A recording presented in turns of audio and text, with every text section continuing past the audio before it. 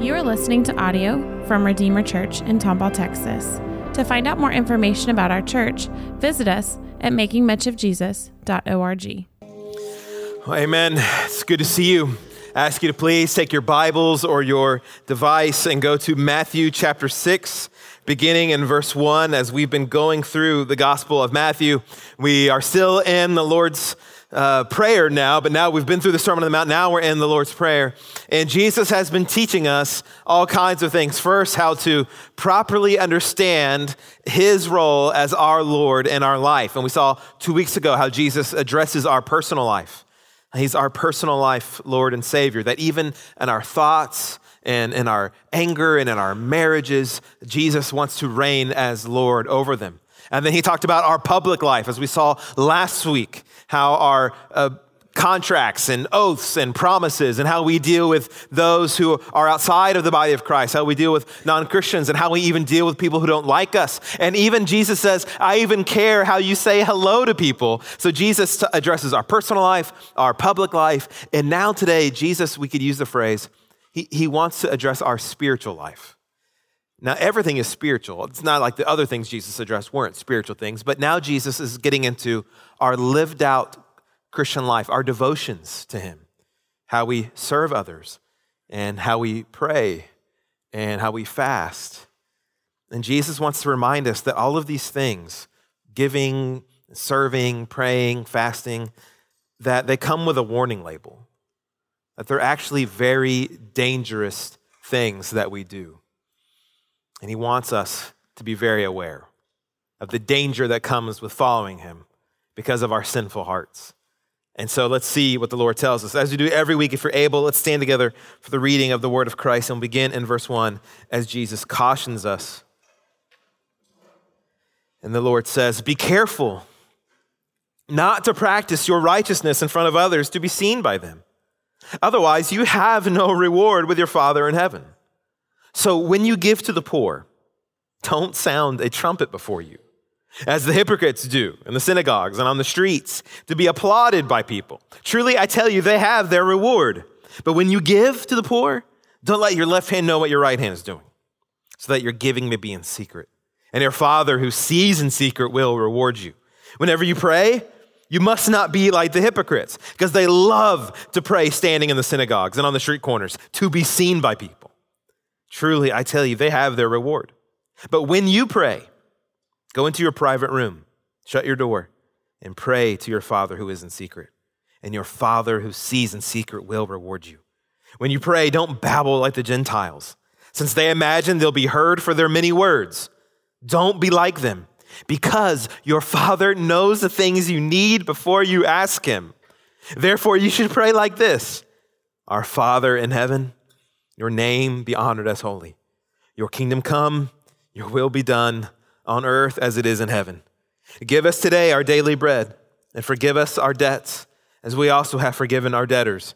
And do not bring us into temptation, but deliver us from the evil one. For if you forgive others their offenses, your heavenly Father will forgive you as well. But if you don't forgive others, your Father will not forgive your offenses. Whenever you fast, don't be gloomy like the hypocrites, for they make their faces unattractive so that their fasting is obvious to people. Truly, I tell you, they have their reward. But when you fast, put oil on your head, wash your face, so that your fasting isn't obvious to others, but to your Father who is in secret. And your Father who sees in secret will reward you. Let's pray together. Our Father in heaven, help us now as we listen to the teaching of your Son. Would he instruct us, would the Spirit lead us and fill us with the wisdom of your Son so that we can live out his teachings and live out his life, because we've been crucified with him.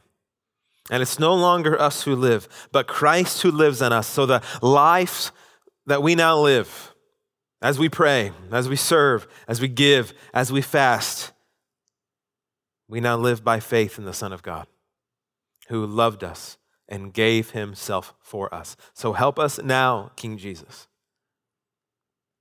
as we live out our righteousness, our rightness of life with you. Help us now. And it's in your name that we pray, Jesus. Amen. You may be seated. You know, there's always something really funny that we do as human beings. When we're leaving a friend's house or you're leaving a family member's house and you're heading to the car to drive home and you're at the front door, okay, bye, see you later, and you're walking towards the car, and what does the person say from their house to you? Be careful. What do? Nothing. We acknowledge it, okay, I will, but it's not like if they wouldn't have said that, you're like, oh, I'm so glad you said be careful. I was gonna run every red light on the way home today. I was gonna try to get on 2 wheels on a turn, and you're right, that is not careful. I was gonna double the speed limit on the Grand Parkway. If you wouldn't have told me be careful, I would have just been reckless. It would have been gone in 60 seconds, Tokyo Drift, Fast and Furious, I would have done all of it. No. We're going generally to be careful as we drive. So why do we say those things to each other? It's just a courtesy thing. Hey, I care about you, just be careful. And even when we get on planes and we fly, safe travels, I'm not flying the plane. I have no control over this. We say these things to one another as just a kind of a human interaction. All right, see you later. Okay, be careful, safe travels. Don't hear Jesus that way. Verse 1, be careful not to practice your righteousness in front of others. Don't hear Jesus the way that we tell each other, be careful. Jesus isn't saying, be careful how you give or how you serve the poor or how you fast, how you pray. He's not addressing these acted out devotions to him and telling us, oh, don't do anything about it. Just be careful, okay? No, he's not saying, don't assume you're driving safe in your devotions. In fact, Jesus is saying, you need to be incredibly careful. This is not a common courtesy from Christ. This is a call to examination. And he tells us this because he loves us and because there is a real present danger when you pray with others. There's a real present danger in a setting like this, in public, on Sunday morning, during the singing, to raise your hands and to do it for the wrong reason, or to serve on Sundays and for the wrong reason. There's all kinds of things we do. Jesus says there's a real present danger here. There's a warning label on every mission trip you go on.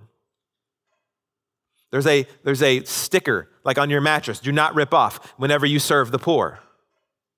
And here's the caution, verse 1 again. Be careful not to practice your righteousness, your living out the Christian life in front of others, and here it is, to be seen by them. That's the purpose Jesus is addressing, wanting to be noticed. And he teases that out even more throughout the passage. Look at verse 2. When you give to the poor, what does he say towards the end in the middle? Don't do it like the hypocrites in the synagogues and on the streets. Why? Because they want to be applauded by people. Verse 5, when you pray, don't pray standing on the street corners and the synagogues for this reason, to be seen by people. Verse 16, when you fast, don't do it in such a way so that your fasting is obvious to people. So Jesus is saying, as you live out your Christian life, your devotion to me, acting out your right standing with God because of Jesus' death and resurrection, we will do these things. We will serve others. We will give to the poor. We will pray. We will fast. But Jesus is warning about our motive because we can get twisted. We can do the right things for the wrong reasons. And Jesus cares about the reason. And the wrong reason he's addressing is to be noticed. Look at how spiritual I am. Look at the good work I'm doing. Look at this orphan I'm with in Uganda on my social media. Look at my coffee and Bible pick from yesterday morning and how much I highlighted this page. Isn't it awesome? Or right now, look at me preaching. There's a danger here. So is it wrong to post a picture of your mission trip? You with that orphan in Uganda? Maybe. Is it wrong to post a picture of your Bible reading spread? Maybe. Beloved, it all depends on your motivations. And other than God, only you know why you do what you do. And it will either be to encourage other people, look at what God's doing, look at the work, this is amazing, hope you're encouraged, or underneath that is the serpent-like exaltation of self. Look at what I'm doing. Jesus tells us these things, warns us about these things because he loves you. He loves us deeply, truly. I mean, he knows us better than we know ourselves.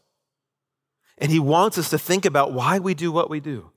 Because sometimes we live the Christian life and we do certain things so certain people notice. It could be your spouse. Some of you might be here today just because your spouse wants to come. So you're like, okay, I'm going to go too. They want to go. But I'd rather be in bed. I'd rather be playing golf. And Jesus says, I know why you're here. You could be reading your Bible so your spouse notices. Could be a pastor that you want them to notice. Serving on Sundays or praying with people after the service. Hoping one of us sees how godly you are.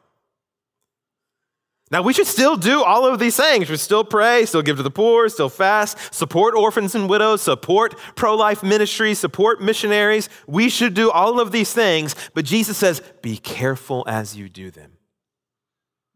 And in fact, there's something striking about this passage. I don't know if you noticed it while we were reading. In this passage, Jesus does not command you to give to the poor. In this passage, Jesus does not command you to pray. In this passage, Jesus does not command you to fast. He assumes we will be doing these things already. Look at verse 2. So whenever you give to the poor, Jesus assumes we will all be engaged in giving to the poor, in charity, in serving others. You could blow this up in so many ways. In giving of yourself to others. Jesus assumes we will all be engaged in gospel-focused, biblical, social justice ministries. Verse 5, whenever you pray, Jesus assumes we will be praying, that we won't need teachings on, hey, you should pray. He assumes we'll be doing it already. Verse 16, fasting. Should we talk about that?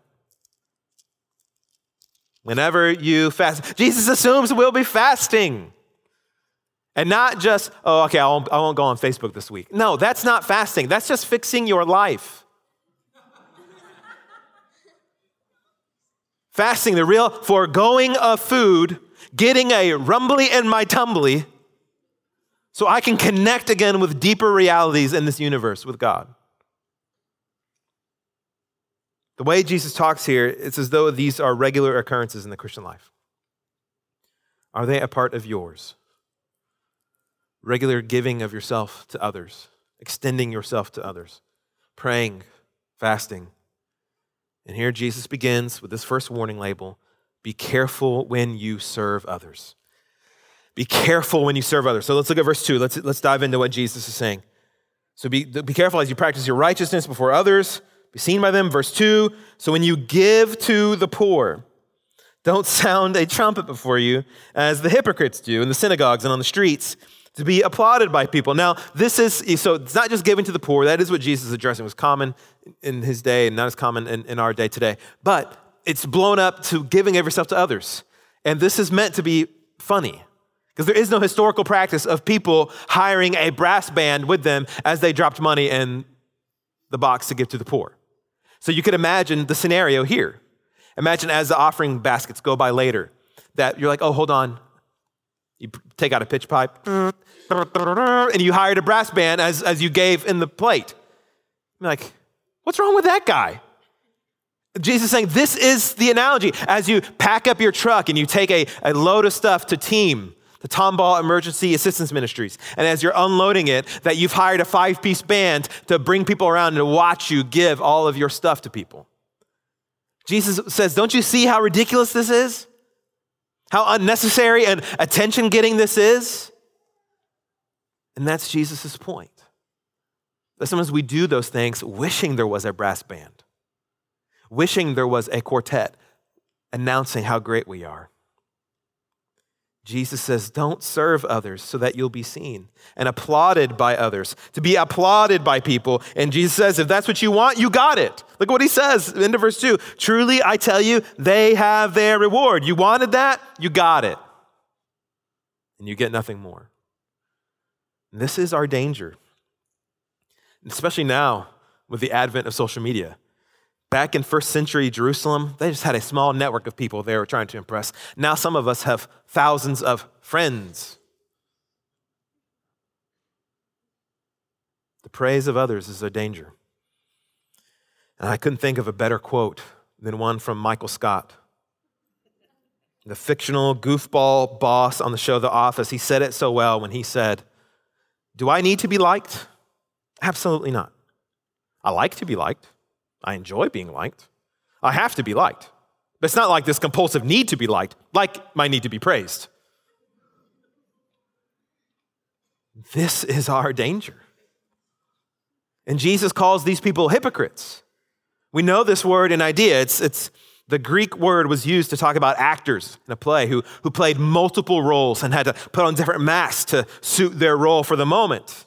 They're playing the part, but there's something else at another time.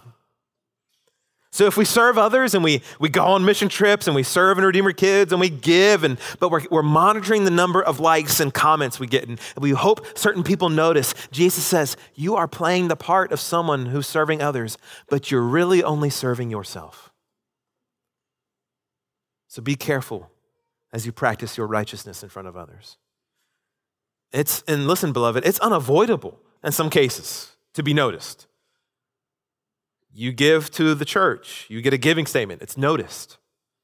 You serve in Redeemer Kids, what do you get? You get a shirt that says, "I serve in Redeemer Kids" on it. I'm up here preaching, like, Kim, like, don't look at me, everybody turn around. No, there's some places it's unavoidable to be noticed. So Jesus isn't abolishing all public ministry and all being noticed. He is forbidding recognition as the reason for it all. And look, he brings us another funny scenario, verse 3. "But when you give to the poor, don't let your left hand know what your right hand is doing, so that your giving may be in secret." Again, this is meant to make us kind of go, "Oh, that's a good one, Jesus." Because we can get too spiritual in all the wrong ways sometimes. The hands. Okay, left, right hand. Oh yeah, Paul says we're the body of Christ. So what Jesus is saying is that a member all the way on this side, on my right, they should not let someone on the left side of the church know what they're doing. They should just do it. Or since it's the right, and that's the strong hand, and that's the leading hand, most of us, it's the hand that we do most stuff with, and the left hand is kind of the supporting hand. So yeah, those would be like husband and wife. And so the husband, he doesn't have to let his wife know what they're doing. No, that's not what Jesus is teaching. What do our hands do? Our hands almost always work in concert together. When you got to pick a fingernail, what do? Use your other hand. When you're getting dressed, you're using both your hands. They work in concert. When you're cooking, your hands are working in concert together. When I was typing this sermon, my hands were working in concert together. So when Jesus says, don't let your left hand know what your right is doing, he says, I want you to be so low key that your hands have to have a conversation. Hey, I thought we were a team. He imagines it's so slick that you give a homeless guy a $5 bill, and it's so discreet, so low-key, that your left hand goes, hey, what's going on? We're a team. We work together. What did you do? I didn't see that. And your right hand talks back. I can't tell you, and it goes away. Like it should be, Jesus said, do you see? Like it should be so secret that even your hands that are almost always working in concert together, they're not even flaunting it to one another. This is his point. Discreet, low profile, doesn't care about attention. And look at verse 4. This is why. So that your giving may be in secret, and your Father who sees in secret. Do you see the difference? Public, street, synagogue, secret. He will reward you. Your Father sees, and he will reward you. Jesus motivates us with a reward. Some want the approval of others, and Jesus says, my disciples want the smile of their Father in heaven. And if you have kids, you know exactly, or you have grandkids or nieces and nephews, you know exactly what I'm talking about here. You know what I hear all the time from my 5-year-old son, Oliver? All the time in our house. Papa, watch this. Hey, Papa, watch this. Papa, watch me. Watch me. Watch me do this. He doesn't jump off the couch. Did you see that? He writes his name really well. Pencil grip. Work on a pencil grip. He's got it. Maybe he does the eye. Perfect. Did you see that? He shoots a basketball in his room, and his little goal that he's got, James Harden, and he throws it up. Did you see that? He's doing ninja moves in the living room. Watch me. He wants me to see him. He wants a reward, doesn't he? And he's not looking for a coin, give me $1. He's not looking for a gold star. He just wants my smile. He just wants my love. He wants my approval of him. Good job, buddy. When he does a ninja move, are you proud of me? Yeah, I'm proud of you. He just wants my affection and my enjoyment of him. So Jesus is showing us, do you see? What do you want? What do you want from the Father? Did you realize what you have in the Father? Because by the death of Christ and by his uncorpsing of himself, of coming back to life, now the Father looks down on us as those who are united in Christ, and he says, I'm proud of you. I'm pleased with you. I accept you. And so when we serve the poor and we give to others, or you serve in Redeemer Kids, or you pray with somebody in secret, we're saying, Father, watch me. Did you see that? No one else saw. I know you saw it, Father. And he says, well done. I'm proud of you, my child. Be careful when you give and serve to others. And be careful now, Jesus says, be careful when you pray and fast. Be careful when you pray and fast. Verse 5, whenever you pray, and then verse 16, whenever you fast. So Jesus is showing us about prayer and fasting, these two intense spiritual devotion activities. Fasting is when you do forego food to fuel your desire for God, to limit your pleasure of food and the satisfaction of it, to get in tune with God again, to bring your requests as your stomach rumbles. And Jesus rebukes making the fast obvious. We've probably all, if you've ever fasted, you may have done it at some point, or told, you've seen other people who are fasting. Oh, I'm starving. Oh, why? I've been fasting all week. You blew it, like, did that for nothing, Talk about a cheat day. I mean, you just blew it. You ruined it. Looking disheveled and so hungry. And Jesus says the same thing about prayer. Look at verse 5. Whenever you pray, you must not be like the hypocrites, those playing the mass, playing the roles, because they love to pray, standing in the synagogues and on the street corners to be seen by people. So there it is again. They love to put their spirituality on notice. They love to peacock their spiritual feathers and strut around so people can see how spiritual they are. And there's lots of ways we can think about this. Using big Bible words when you pray. Oh, most holy triune God. There's a prayer voice we get all of a sudden. Lord. Jesus. Like all these kinds of things. No one, do you talk like that? But then adding these big Bible words, thank you, Lord, for the predestination that is totally infralapsarian before time began. I want to thank you for the dispensational aspects of the covenants that are now arrived in the millennium. What are we talking about? We talk like that to try to impress people. And Jesus says, I know what you're doing. And here Jesus is talking about praying in public, synagogue, street corners, all these things. So let's think about something. What do you think Jesus thinks about praying in a restaurant? Praying there in Lupe Tortilla. Is Jesus pro or anti-public prayer? Obviously, he's pro. He teaches us how to pray. He prays in public. His prayers are written down for us. His disciples pray. We have their prayers written down. So Jesus is pro-public prayer. But remember, what is Jesus cautioning against? Praying to be seen, to be noticed, to skywrite your spirituality for others. So listen, if you pray in a restaurant, great, but don't make a big deal about it. Don't make it awkward for the server, making them hold that tray. Oh, we've got to finish praying.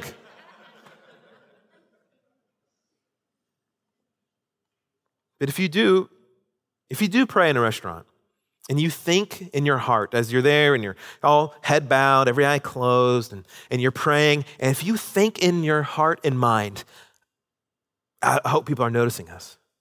I wonder if people are looking, and I know you've thought these things because I've thought them before too. Oh, I wonder if they're noticing that we're all Christians, that we're good people, that we're serious, that they see us. Jesus says, if you think that, you have your reward. So go ahead and thank God for the daily bread. But I want to let you in on a secret about prayer. You can pray with your eyes open. It works just the same. And you can pray with your head up. Try it. It works just the same. You can pray and not be seen. You could pray in such a way to where nobody even knows that you're praying, but just your Father in secret. Only God would know. Would that be okay for you? What Jesus is teaching us is that prayer isn't evangelism. Prayer is not an evangelism strategy. It's talking to our Father. And prayer isn't preaching, giving a little mini sermon to others as they listen. No, it's talking to God, not everybody else. That's why he says in verse 6, why not just go to the private room and pray? When you pray, go to your private room, lock the door, shut the door. This was the supply closet, the shed. No one would ever hang out in here. Only room typically they would able to have locked. No one hangs out in there. Jesus says, instead of the street, go to the shed. If that's okay, then you know why you're praying. If that's not okay, then you know why you're praying. Your Father will smile on you because you're praying for the right reasons. I just have an audience of one, my Father. And also don't pray like this, verse 7. When you pray, don't babble like the Gentiles, since they imagine they'll be heard for their many words. So pagan religions taught you gotta storm the gods, get attention, and attack him with words, wear them down, bully them into getting what you want, rapid fire words and phrases, conjure up like a spell, just say the same things over and over and over and over and over, and then you can wear the gods down. This is another strategy of children, isn't it? Can I have an Oreo? Can I have an Oreo? Can I have an Oreo? Can I have an Oreo? Oreo? Please. Hoping they wear you down and you cave. Yes. We'll be in the car. I'm listening to music. I want to listen to my kids. Can we listen to this? Can we listen to this? Can we listen to this? No, I can't listen to that again. Jesus says that's not how we talk to our Father in heaven. Our Father in heaven isn't like that at all. What is he like? Verse 8. Don't be like them. Why? Because your Father knows the things you need before you ask him. Your Father knows you. Your Father knows you better than you know you. And he knows what each and every one of us in this room needs before we ask. Our Father, your Father in heaven knows what you need before you even know what you need. So Jesus reminds us prayer isn't a news briefing to God. It's not an update on what's going on with us and what we like on TV that has a little text scrolling at the bottom, little news briefings, what's going on. The Father's not watching over the universe. Oh, there's metters. Okay, great. Oh, that's what's going on. No, prayer is not an update to the Lord. And another thing I've noticed with kids, and the reason why I keep talking about myself as a father and with kids, because what are we hearing from Jesus? Here's how we relate to our Father. So I think the parent-child relationship, it wasn't an accident. It wasn't like the Trinity thought, oh my goodness, look this would be a perfect analogy. We can use this. They designed it this way. It was built into humanity so we would see these relationships and go, oh, this is how we relate to the Father. And you know, as a parent, or whoever's around kids, when they keep saying your name over and over, Papa, Papa, Papa, Papa, and then my wife goes, are you going to answer them? Huh?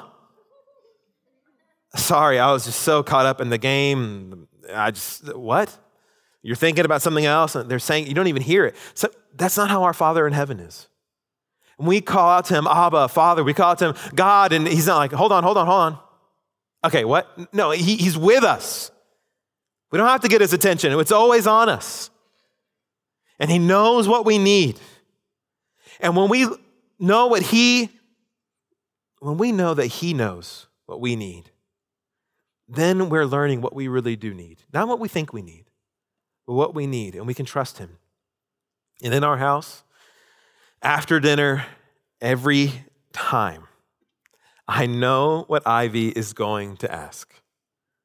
What's for dessert? Every time. She's making a request. And I know every time, depending on what we have in stock, she may say, can I have an ice cream sandwich? The little mini ones. Can I have a cookie? Can I have a fruit bar? Can I have this?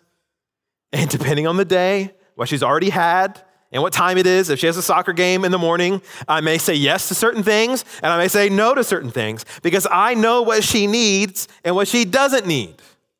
And Oliver's the same way. This kid always wants sparkling water. He's waking up 6:30 in the morning. Can I have sparkling water? No. Or Gatorade. Can I have Gatorade? And same thing. Has he already had one today? No, man, you need water. Sparkling? No, just water. Milk. See, I know as an imperfect father what my kids need. And so, guys, how much more do you think the eternal, perfect, holy, loving Father that he knows what you need when we don't? We can trust him because he loves us and cares for us. And God knowing what we need before we ask isn't meant to make us go, well, why ask? That's some of our personalities. We read that, he knows what you need before you ask. And some of us go, well, what's the point of praying? That's not how we should hear that from Jesus. Instead, Jesus says, since your Father knows what you need, it should make us pray rightly. Look at how Jesus transitions. So look at verse 8 and go right into 9 with me.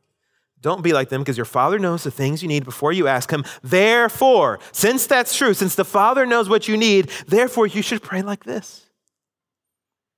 And he takes us into the Lord's Prayer. Now we could do a whole series on the Lord's Prayer. And maybe one day we will. I could make the Lord's Prayer multiple sermons in and of itself, but I didn't want to do that because I didn't want us to miss out on the simplicity of the Lord's Prayer. It's really amazing how simple and yet profound the Lord's Prayer really is. So just think with me for a second. Jesus just rebuked offering up many words, babbling on and on and on with our many words. And then what does Jesus teach us next? What does he give us next after rebuking having many words in prayer? He gives us a prayer that is 30 seconds. Don't have many words. Don't toss out many empty phrases. Here, take this 30 seconds and put it to work in your life. That's how long the Lord's Prayer is. Slowly, if you read it slowly, 30 seconds. Short prayers are good, powerful, pointed. What I love about what Jesus has given us here is that, beloved, Jesus eases the burden a lot of us feel in prayer. Because a lot of us feel like we don't pray as well as we should. A lot of us feel like we don't pray as often as we should. A lot of us feel like we're not good at it. We don't say the right things. We don't pray enough. We don't pray well. We don't pray long. I try and I get distracted and I start thinking about work. I start thinking about the kids' lunches. And I start thinking about what's going to go on and whatever. Jesus says, I understand all that. 30 seconds is fine. Jesus says right here, I love short, simple prayers offered up to our Father in heaven. There will be times for long sessions. There will be times where you do use big words and you're storming the gates of heaven like we did last night. But right here, the simple prayer is great. And look what Jesus says in verse 9. Pray like this. Copy it. Imitate it. Let it form and shape the rest of your prayers as a disciple of Christ. For centuries now, Christians have taken this section, the model prayer or the Lord's Prayer, and they've memorized it.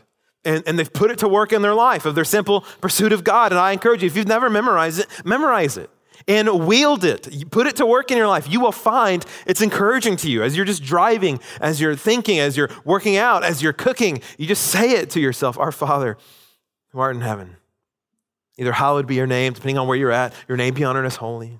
You go through it. We said it last night in our prayer time for Kevin. It's so encouraging.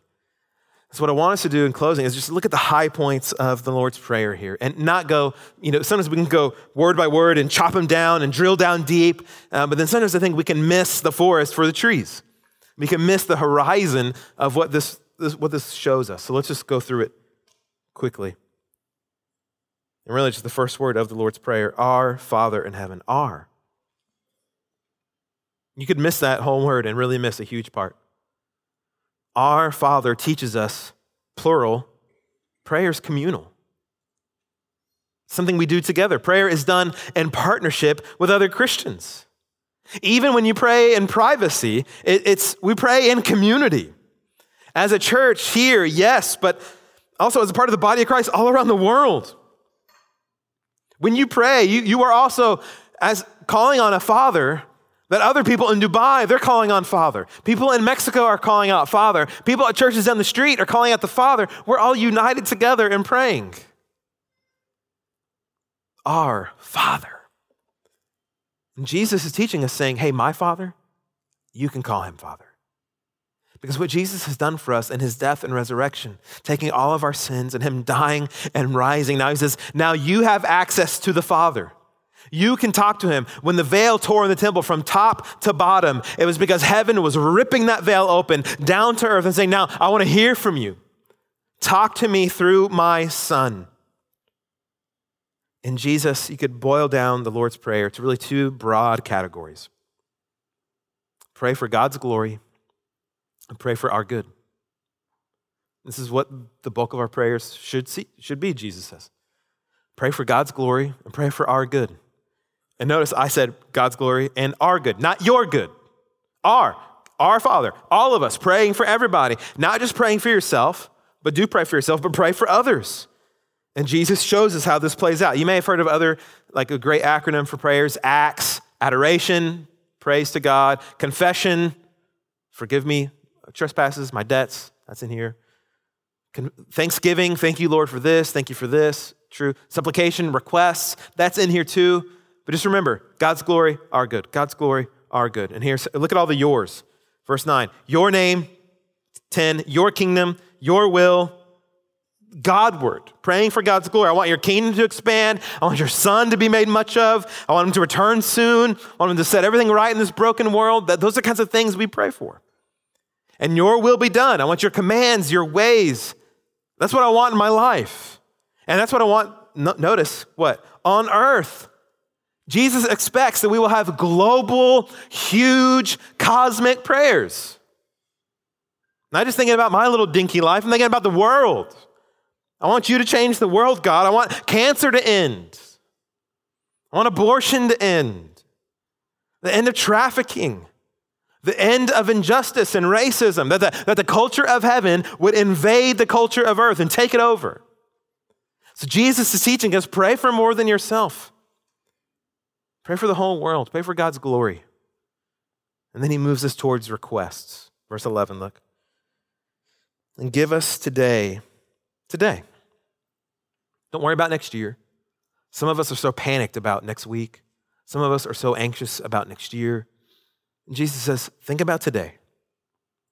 Give us today our daily bread. Now, obviously, this can be about provisions and food, and there are Christians all around the world who praying for provision and food is front and center. But what about us? Give us today our daily bread. A lot of us, we have loaves of bread. We've got Instacart and Shipt and H-E-B. We're good. So what does this mean on another level? Well, think about bread. Is there anything, for those of us in a non-famine scenario, is there anything more ordinary than bread? So what Jesus is teaching us is pray about the ordinariness of life. Bring that to the Father too. You can bring your ordinary, bready things in life and bring them to God. He cares. It looks something like this. Father, give me wisdom in my job. I don't know about this meeting. Give me wisdom. Father, give me wisdom in my marriage. Give me bread to bring this to work. Father, give me wisdom in my singleness. Jesus, I need guidance on schooling choices for my kids. I mean, these are ordinary, daily, mundane things, but they matter to God and they matter to us. And Jesus is saying God cares about these things, the breadiness of life. Bring it to God. And we know another ordinary, common thing in our life, our failures and our sins. Verse 12. And forgive us. Forgive us our debts, the Hebrew idea of them racking up like a debt that we can't afford to pay and we can't fix. So what does Jesus say to do with these debts? We ask, forgive us. Release us from them. Let them go. So what Jesus is showing us is the gospel is reverberating here God, forgive us, release us from them, don't hold them against us. I know there's a giant bill I cannot pay. I am way in debt to you because of my sins. So will you just set me free from them, please? It's an audacious request. And in Jesus' blood, the blood on the ground at Jerusalem and the blood pumping through his body right now in the heavenly places, the Father answers that request. You got it. You want me to forgive you? Done. God loves to forgive sinners. And God loves to forgive you. All you must do is ask. And it's answered yes in Christ. And notice what Jesus also says. Look what's next. As we also have forgiven our debtors. You see the effects of praying? God, forgive me of the sin. Oh, you reminded me. I need to forgive someone too. Okay, Lord, I forgive them. And Jesus says, if you don't forgive others, how do you even know you're going to be forgiven? Because the domino effect of us being forgiven is that we want to forgive others too. We want to see people cleansed in the blood of Christ, and the blood of Christ empowering us to forgive. And finally, Jesus says in verse 13, realize you're in a spiritual war, and do not bring us into temptation, but deliver us from the evil one. You pray for holiness. It's asking for God, keep me out of tempting times. Jesus isn't teaching us God brings us into tempting scenarios.